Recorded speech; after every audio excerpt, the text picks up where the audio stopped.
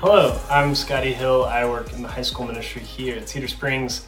I'm excited to get to share with you as we continue our study of the essentials of our faith, just those core doctrines that we think it's really important for us to have unity on as a church, and that the church has historically held to.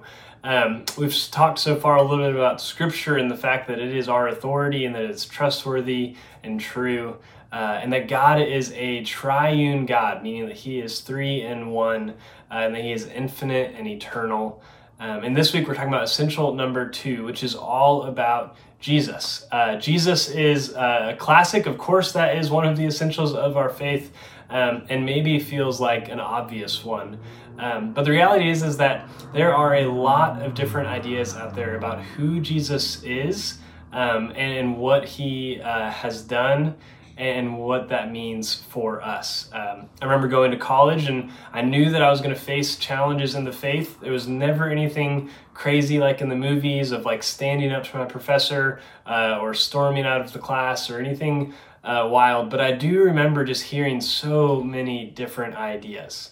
People who thought that maybe Jesus was a real person, but He was just a interesting teacher. He was just kind of an interesting like blip in history. Or maybe He was one of many other prophets, as some religions believe. Or maybe He was just a good man who generally talked about love and some other stuff at the same time. But lots of people have lots of different ideas about who Jesus is. And for us as Christians, this is one of the most foundational, life-changing things that we can believe. It is knowing who Jesus is.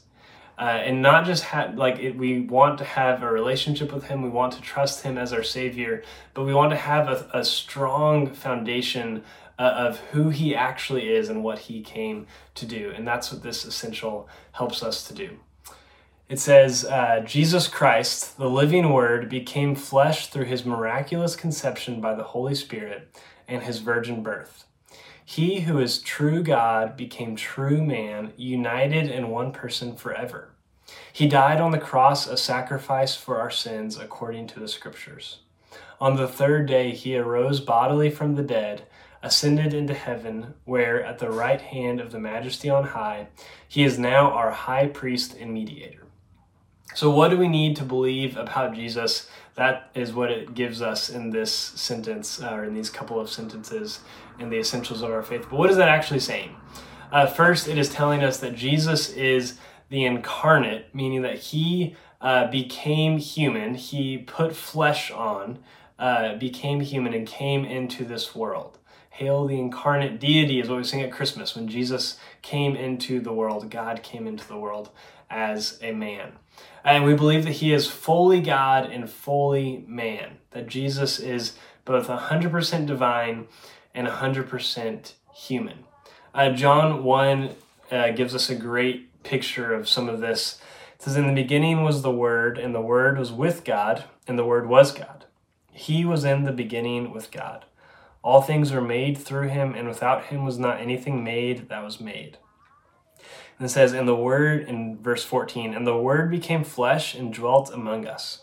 And we have seen His glory, glory as of the only Son from the Father, full of grace and truth." These verses are reminding us that both Jesus is God. He has been from the beginning. There was no point in time that there was no Jesus. Jesus was not created. Jesus is not somehow below He isn't below God. Jesus has been from the beginning. He also is eternal because He is God. And at the same time, in a mysterious way, He was with God at the beginning. And so it's telling us about the divine nature of Jesus, but also it's telling us that Jesus took on flesh. He became man. He became like us. He took on our nature of 100% man. And that is a core doctrine of who Jesus is. But the next thing it tells us is that Jesus came and He died on the cross for our sins. He lived a perfect life. He met all of the standards that you and I couldn't meet. He was perfectly obedient to God the Father. He kept the law perfectly. He was perfectly righteous, meaning not only did he not do anything wrong, but he did everything right and good. And yet, despite his righteousness and goodness, he died a sinner's death. There's a beautiful exchange that happens where he takes all of the blame for what we have done, and he gives all of the righteousness, all of the credit for what he's done to us. And that happens through his death on the cross. But he doesn't just die on the cross. He then raises up from the dead 3 days later. And he walks among people so that they see him, and he teaches them. But then he ascends into heaven, where he is right now seated at the right hand of God the Father, and he intercedes for us. He mediates for us, meaning that we can come to God the Father because of Jesus the Son. And again, keeping in mind that they are God. He is God. Jesus is Lord. But we get to come to God the Father through Jesus the Son because of the sacrifice of his own life.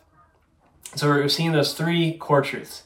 He is God. He is man. He died on the cross for our sins. He was raised up back to life and is ascended and seated at the right hand of God the Father Almighty. And it is so important that we hold on to each aspect of that. We can't just pull one of those and leave the others. We need that whole idea of who Jesus is. Because if he's not God, then he could not have actually been perfectly righteous. He couldn't have kept the law. He couldn't have fulfilled all the standards that we need him to. And he also would not have been able to conquer death. If he's not man, then his goodness wouldn't have been able to count towards our goodness. He wouldn't be able to sympathize with us in our weakness. He would be something altogether different, that is unable to relate to us, to be with us, and to be a sacrifice for us, to be the substitute that we need so that we can be in relationship with God. And if he's not raised from the dead, then he would not be at work right now mediating for us. And his death would have been less powerful in conquering death for us again, and in giving us eternal life and showing us what we will one day be raised as. And lastly, like his life and his existence as fully God, fully man, it actually gives us a picture of what our humanity was intended to be. He is the perfect, more full human. If we want to know what it means to be fully alive, to be fully human, we just look to Jesus.